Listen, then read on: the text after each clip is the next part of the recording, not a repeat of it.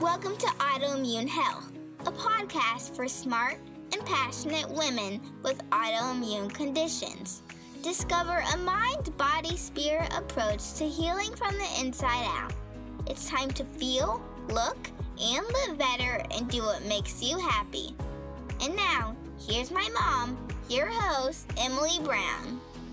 Welcome back to the Autoimmune Health Podcast. I'm your host, Emily Brown. This is episode 2 of season 2.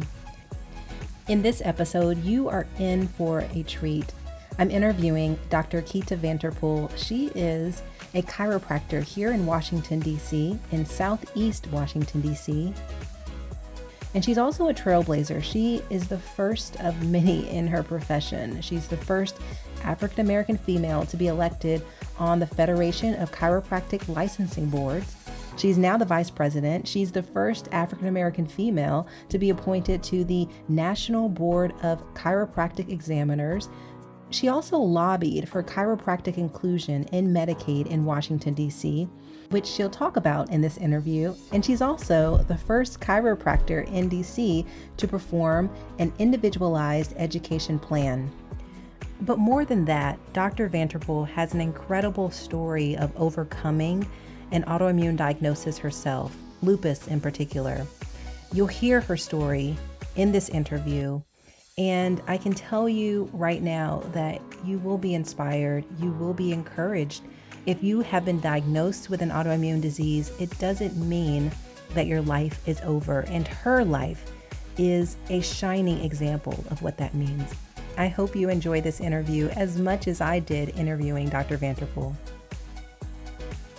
I have the pleasure of speaking with Dr. Keita Vanterpool. She is a chiropractor here in Washington, D.C. She's been practicing for many years. We're going to talk a little bit about your background as a chiropractor working in Washington, D.C., which I imagine you have many stories to tell about that. But you are truly a trailblazer, and I definitely want to get into all of your incredible accomplishments. But first, I want to know a little bit more about your consulting firm and your work here in D.C. as a chiropractor. Can you talk to me a little bit about that? Sure. So I am a chiropractor here in Washington, D.C., and I've been practicing here in the district, the DMV area since 2004. And here in Washington, D.C., I basically live in an underserved community. And my passion is to really be able to support those who would not normally seek chiropractic care to be able to experience holistic health care in a manner that others are experiencing it. You're specifically in Southeast DC, is that correct? I am. Mm-hmm. So how did you find yourself working with this particular community? Well, I was living in Atlanta at the time. And when I came to Washington, D.C. in 2003, I lived in I'd stay with my brother who lived in Southeast. And I was like, being in the suburbs for so long, I felt the need to come back to a community that actually didn't have access to chiropractic care. And the laws were not favorable for chiropractors to live or work in Southeast Washington, D.C. So I set on a mission to basically see how I could promote chiropractic in Southeast, attract my type of workers in the Southeast. And I began this 11-year journey to solicit and lobby city council, the mayor, and others to help support, and even the patients and the community to help support by getting petitions to see how we could promote chiropractic and actually have chiropractic as a paid benefit in Medicaid so that the unserved community could benefit from this particular type of care. That's incredible. So you lobbied for chiropractic inclusion in Medicaid in DC. Can you talk to me a little bit about what type of uphill battle that must have been and how challenging it was? Oh my, yes. So it was myself, and I had a team of other doctors and the American Chiropractic Association. There was Dr. Jay Greenstein and Dr. Angela Salcedo, who made part of my team. And each of them had their particular specialty that they specialized in to be able to talk to the leaders at Department of Health, as well as, like I said, City Council. Mm-hmm. We've had several meetings with City Council and with the mayor, the Department of Healthcare Finance with Wayne Turnage, And so it's been a truly a battle because we found that there was not parity when it comes to benefits for beneficiaries in Washington, D.C. So you have physical therapists that are able to do manipulation, but chiropractic manipulation was not a paid benefit. So there were some differences in what we saw that that some changes should be made to actually help to create access for people to have greater access to healthcare in Washington, D.C. So I began the plight 11 years ago, maybe 12 years ago now, when David Catania was on the city council. And I lobbied with him. I says, why is it that chiropractic is not a part of Medicaid? He says, well, Keita, no one ever asked and no one ever had a seat at the table. And so I found that in order to have, it's not a matter of being prejudiced towards a certain particular thing. It's a matter of if the information is not there, or if you're not there at the table, then you're not considered in the process. So I've inserted myself into the process to help support the idea of what I wanted to see happen and achieve. And later on down the line, I became the chair of the Board of Chiropractic. So I was able to utilize some of my skill set within the board as far as regulatory things are concerned, as far as access to healthcare, educating the public. Because that's what the Board of Chiropractic does. We're about public protection, safety, and inclusion. And so I was able to utilize, not wearing the same hat at the same time, but being able to use one hat for one thing and the other hat as the chair of the Board of Chiropractic for the other thing, as far as moving laws to help support creating greater access to healthcare and exposure. And it's a long flight. And Yvette Alexander, Councilwoman Alexander, became the committee chair. I had conversations with her, and she was like, well, Keita, with the MCOs coming in Washington, D.C., although D.C. Medicaid may not have you as part of the network, maybe you can reach out to the MCOs like AmeriHealth, MedStar, or whoever else was in D.C. at the time. So I reached out to the CEOs and I says, look, I'm a chiropractor. I'm interested in being a part of your your network. There's a lot. I live and work in Southeast Washington, D.C. Is there a way that I can promote chiropractic and be able to service your constituents within this community for them to have that care, and you pay for it? And they agreed. So AmeriHealth was the first one to jump on board to really agree to have us in network.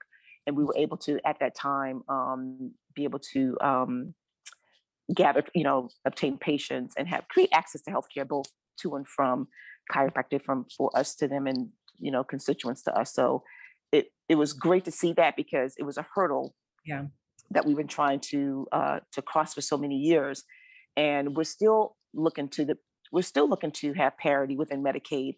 That still hadn't come to fruition yet. Again, that's a matter of Mr. Wayne Turnage and the other powers that be that create these other, that have the ability to what's the word I'm looking for? They have the ability to make the decision to have it or to not have it. Right. If that makes any sense. Absolutely. So that's where we are. And you are the first African-American woman to be elected to the Federation of Chiropractic Licensing Boards. Tell me about that accomplishment, and why is that so significant to have representation on those boards? Well, yeah, so thank you for that, number one. So as the chair of the Board of Chiropractic in Washington, D.C., there are opportunities that have become available to you in the regulatory world, as well as the educational world in higher education. And so I became very active within the Federation of Chiropractic Licensing Board back in 2011. I think 2011, I believe it was, when I went to my first meeting in Baltimore, the first annual meeting. And I saw a sea of chiropractors. It was never my desire to become a director or even pursue any leadership position. And so I kind of walked into wanting to become more involved in regulation and promulgating policy on a national level, and creating, just different languages, and seeing how I could really provide my input and different perspective when it comes to regulation, and just being an African American in general, being of ethnic difference. Right. And when I went to these meetings, you basically saw a sea of old white males and females, and that's what the profession mostly consists of. Mm-hmm. And so I always integrate well with wherever I am. So I'm never, I never feel strange wherever I am. insert myself and do, if that makes any sense. But how I became now the vice president, I was just elected vice president back in May. But I got involved. I met people. I was friendly. I wanted to make change. I was a change maker. I brought a lot of energy to the table, and people saw that. And I was the one who always took pictures of, people at the events. And just by taking pictures, people love to be involved and people love to be a part of. And I found that taking pictures, just because I like doing it, it brought people together. It just one thing led to another, and I ran for office as the alternate director in California at the annual meeting there. I won that position, and then from that point, I went from the alternate director to director, and then eventually the the treasurer of the organization, and now the vice president today. So, why it's important to see African Americans in leadership or ethnics in leadership positions is because chiropractic is made. I think leadership should reflect the population that's out there who you represent, and having this position, number one, allows people to see my face, number one, but number two, to see that we have something to offer. And diversity to me means more than just a black face or a yellow face or a white face. It means what is your background? What is your socioeconomical background? What is your experiences? And all these other things that create or consist of diversity. And when others see me out there, they can look at me as a role model to say, look, I can do that too. Right. And so my goal is to see more African Americans and more ethnics in general in these leadership positions, because when you're in leadership, there's the power to make change. And so as long as you're the worker bee, you're not able to really make that change. But when you're in leadership roles, you're able to promulgate policy or to create that change that you want to see. When the world sees that you're really trying to be a part of and trying to be inclusive, then I believe that opportunities are limitless. And I want to shift and pivot a little bit to talk about your own health and your own health journey and journey to healing as well. You shared with me that you have an autoimmune condition. Talk to me a little bit about your diagnosis and how it's impacted your life to date. So I don't claim to have lupus anymore. I just don't want to claim that. But the reality is that I was diagnosed with lupus at the age of 13, and the journey has been tumultuous. It's been quite a journey. And I will say this, looking at the beginning to the end of it, that God has truly been my saving grace, my family, my faith, learning how to manage an autoimmune condition throughout these many, many years. And even now, managing stress, which is a huge factor in creating disease processes or, waking up the beast, so to speak. So when I was diagnosed, I was like, okay, great. I got this disease. I'm going to beat this thing. I don't know what it is, but I'm going to beat it anyway. Right. Until I got my first bout. I woke up one morning with severe arthritis. I could not move my joints. And my mom basically lent that to me playing the flute and doing sports. And when it kept going on and on and on, and then eventually it got so bad that I had to go to the doctor. Again, I came up, they said, well, maybe she has mono. I'm like, well, I'm not kissing anybody. So why do I have mono? And so long story short, came up with the diagnosis of lupus. Throughout my high school years, my 9th grade year and my 10th grade year were probably the worst, where I was inflicted with my legs swelled up twice its size and my skin came off my legs and my feet. And I was threatened with amputation. I was on a high dosage of steroids at the time for the severe inflammation, and ended up with psychosis, where I thought I was suicidal. I was, had schizophrenic and tendencies and just bipolar, tendencies because of the high dosages of steroids, which can put you into psychosis. Another thing that happened to me when I was in high school, that ended with a colostomy. I'm not sure if you know what that is, but that's basically when they divert your intestines and they invert them inside out your body so that you can use the bathroom outside your body. I had ended up with an ischiorectal abscess, which led to the colostomy, so to speak. And so I had the colostomy and was in a wheelchair at the same time. So you can imagine being in high school, where you're going through your puberty, having to be in a wheelchair and having a colostomy at the same time. and not really knowing how to really manage the colostomy. So there were accidents that happened. And I had to wear a wig because all my hair came out. So I had all these things that were happening at the same time. So you can imagine my self-esteem was pretty much, it was pretty much gone. And then I had, students that tried to pull my wig off, and just a lot of teasing. And so I had a lot of issues in high school, but I still had the dream of becoming a doctor and still getting out that wheelchair and becoming great. And I think the worst part of it was when my skin came off my legs and my feet, I was actually praying for death because the pain was so severe that I would pray for death because it was just so bad. And then it got so bad where my mom couldn't take care of me, and I had to actually be put into the hospital because I had to get my legs scrubbed every day like a burn victim to help promote the healing process. And so through that, I learned to moan. My mom fed me a really clean diet. And I don't know about you, but I know that when I was in a lot of pain, and a lot of people who are in a lot of pain, they moan and they have this humming sound because the humming seems to kind of diffuse some of that pain. That's right. And as I look fast forward now, and I listen to the megahertz music, the 528s or the 432s megahertz, you listen to those tones and they're healing frequencies. And so I had no idea I was doing that during the time I was in a lot of pain.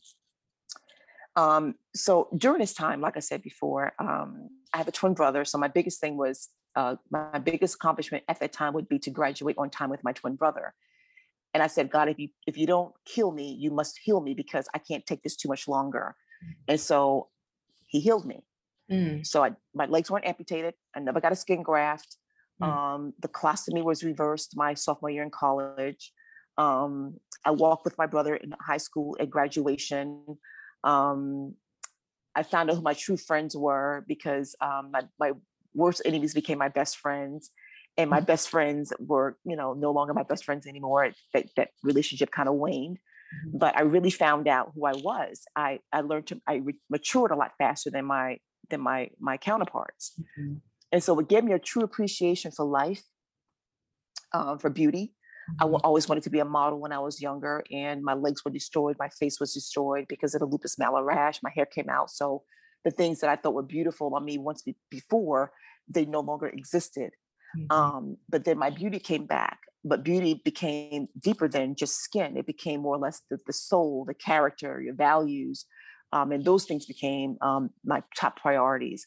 And I never was a real vain person anyway, but I think that journey led me to where I am today, being able to understand, and even through my care for my patients, I've been there. I've been crazy before. I've had psychosis before. I've been so sick that I wanted to die. I've been suicidal before. I've had where I wanted to just lock myself up and just go away because the pain was so severe. So I can relate to my patients. So when patients talk to me about back pain, or they're psychosomatically in more pain because of they have more mental issues because of the pain they're experiencing, I've been there. So I can relate to them. And it makes me a better doctor because now I'm able to communicate with them in a way that shows them that I'm empathetic, but I'm also sympathetic. So it really helps in so many different ways. Wow. Thank you so much for sharing your story and in so much transparency and detail. But I know that there's so many people with autoimmune conditions have very debilitating symptoms. And like you mentioned, has, changed their appearance in some way. So they're redefining what beauty is, which I think is so important that we have a conversation around, because we live in a society that, really puts on a pedestal a certain image. And when you have a chronic issue or an autoimmune issue in particular that strips that away from you, you really have to, come to terms with what your definition is. Can you talk to me a little bit about how you came to that realization for yourself? And obviously you went through this very challenging time. I imagine there must have been a point where you made the decision to redefine what beauty is, redefine what ability looks like. So there was a time, I believe it was my 9th grade year, where I had to learn how to literally write again, and of course walk again. And I remember the first time after the colostomy was reversed, and even my legs, when they started to heal up, um, going outside with a bikini and going to the beach with a bikini and showing my legs and my feet with all the scarring, and people would just stare. Even through wearing wigs, sometimes I would go bald, sometimes I wouldn't. And throughout the years, my hair came out approximately three different times. Mm. And so wearing a wig was basically, I felt like my hair was my beauty. And when that got taken away, I had to redefine, like you said, redefine what beauty was for me, and finding different wigs and different styles and becoming comfortable with that. And you remember living single with Yes. Khadijah and all them, and how Regine would always change her wigs like 3 times a day or whatever. And she would just style them. And I was like, oh, I would love to have the attitude and the confidence that she has to wear different wigs and not look the same all the time. And that became part of what I did. I started getting different wigs. I started just experimenting with different clothes, and even my body, just going out and just going all out and not being afraid of it at all anymore, just being comfortable in my own skin. And even now, my hair came out 3 times and it grew back. And this time I still wear wigs now today, because over the last 12 years, my scalp has been changing with the lupus. It took it basically, when my period came on, my scalp would literally inflame and peel off, literally. So 2 weeks out of the month, my scalp would be on fire, and my scalp would eventually peel off, and it left a lot of scarring. So there's a lot of scars on my scalp, and there's some hair, but there's a lot of scars too. So I don't just go around bald anymore. But things that happen in your life do change the way you look at things, and you just understand that really what really matters is the soul and your spirit. That's what really matters. And so all the superficiality as far as your skin, your hair, all those things, even though I still desire to have my hair back, I'm okay with not having it, but I still work towards my health and my just being healthy and whole, and my mental and spiritual health. That's the most important thing for me right now at this point. Is, am I being a good human being? Am I creating an environment of wholeness and of health and wellness and inclusion and acceptance? Am I creating that environment? And that's what's most important to me at this point in my life. It sounds like you had those moments, like those revelations and turning points, but do you feel like you're still on that journey of acceptance? Do you feel like you've come to terms fully and you've sort of arrived, if so to speak? I believe I have. You look at my life, and I think people may want to ask the question, what about boyfriends? What about your husband? Well, I dated a pop star back in when I was 33. And he was a European from Europe. And anyway, he wanted to date me. He's like, oh, you're so beautiful. He always was touch my neck and like this, that, and the other behind my neck and stuff. He's like, why do you always move when I do that? I says, look, I'll tell you one day. I said, look, in a couple of days, let's have a conversation, and I'll tell you about who I am and what I am and what's going on. He says, well, come over for dinner. I'm going to have you over for dinner. We'll have a cookout. So we did. And I told him everything. I said, look, I had lupus. I don't have any hair. And I said, this is who I am. And this is the scars of my body. And this is what I'm dealing with. And this is who I am. He said, take off your hair. I said, what? He said, take your wig off. I took my wig off, and he did the most beautiful thing that I could not have imagined. He took me in his arms. He kissed my head. He says, Keita, you're beautiful. He said, it's not your hair. It's you that I am falling in love with. I was like, whoa. That changed my perspective on everything. And that really helped me to understand that it's not your hair. It's what's inside that matters. And I had another boyfriend prior to that who didn't care. My hair was coming out at the time. And my husband today, he's just an amazing man. He doesn't even care. And I walk around the house with no hair on, back in North Carolina with no hair on. And it's just so freeing to just understand and believe and to trust and know that it's not about the outer that matters, it's what's inside. And for those of you out there who are suffering or struggling with your appearance, whether it's boils on your body or scars or whatever it is, just owning who you are, I think is the most important thing that you can ever try to develop. Because when you know who you are, no one can point the finger and say, "Ooh, look at you, look at you, look at you," because I've already taken ownership of it. It is what it is. I am who I am. So I love it. So I own who I am. I don't have those insecurities so much anymore about if my wig falls off when I'm outside or if it blows off. I don't have those insecurities anymore. I'll just pick it up and put it back on. You know what I'm saying? So it's like, it is what it is. Yeah, I'm hearing, your faith is strong, and that has had a huge influence. I'm hearing there's humor there. You've learned to laugh at life and, situations that have come about. And I think probably because you've been through such a tremendous traumatic experience as a child, going through all the things you went through with dealing with lupus. Is there anything else, any other piece of advice that you'd give someone else who's living with a chronic issue or an autoimmune issue in particular? I'm going to say this, and it's getting on a spiritual level. It's basically this: your body is just a shell. There's spirit that lives within each of you, and your spirit is greater than whatever physical thing you're going through at any moment in time. And so I think it's incumbent upon us to understand and really get to know who you are, what you're placed here for, and asking God for what your purpose is and letting that purpose be fulfilled. And that's my advice I can give, because at this point in my life right now, I'm beginning to go within a lot more to really understand who it is that I am, right, and who I am becoming every single day. And this is going to pass. Yeah. It's going to pass. But what you give to others and what you're able to share with others and give them, that's positive and whole and good, and that's going to take them to the next level in their level of consciousness. That's what's going to last.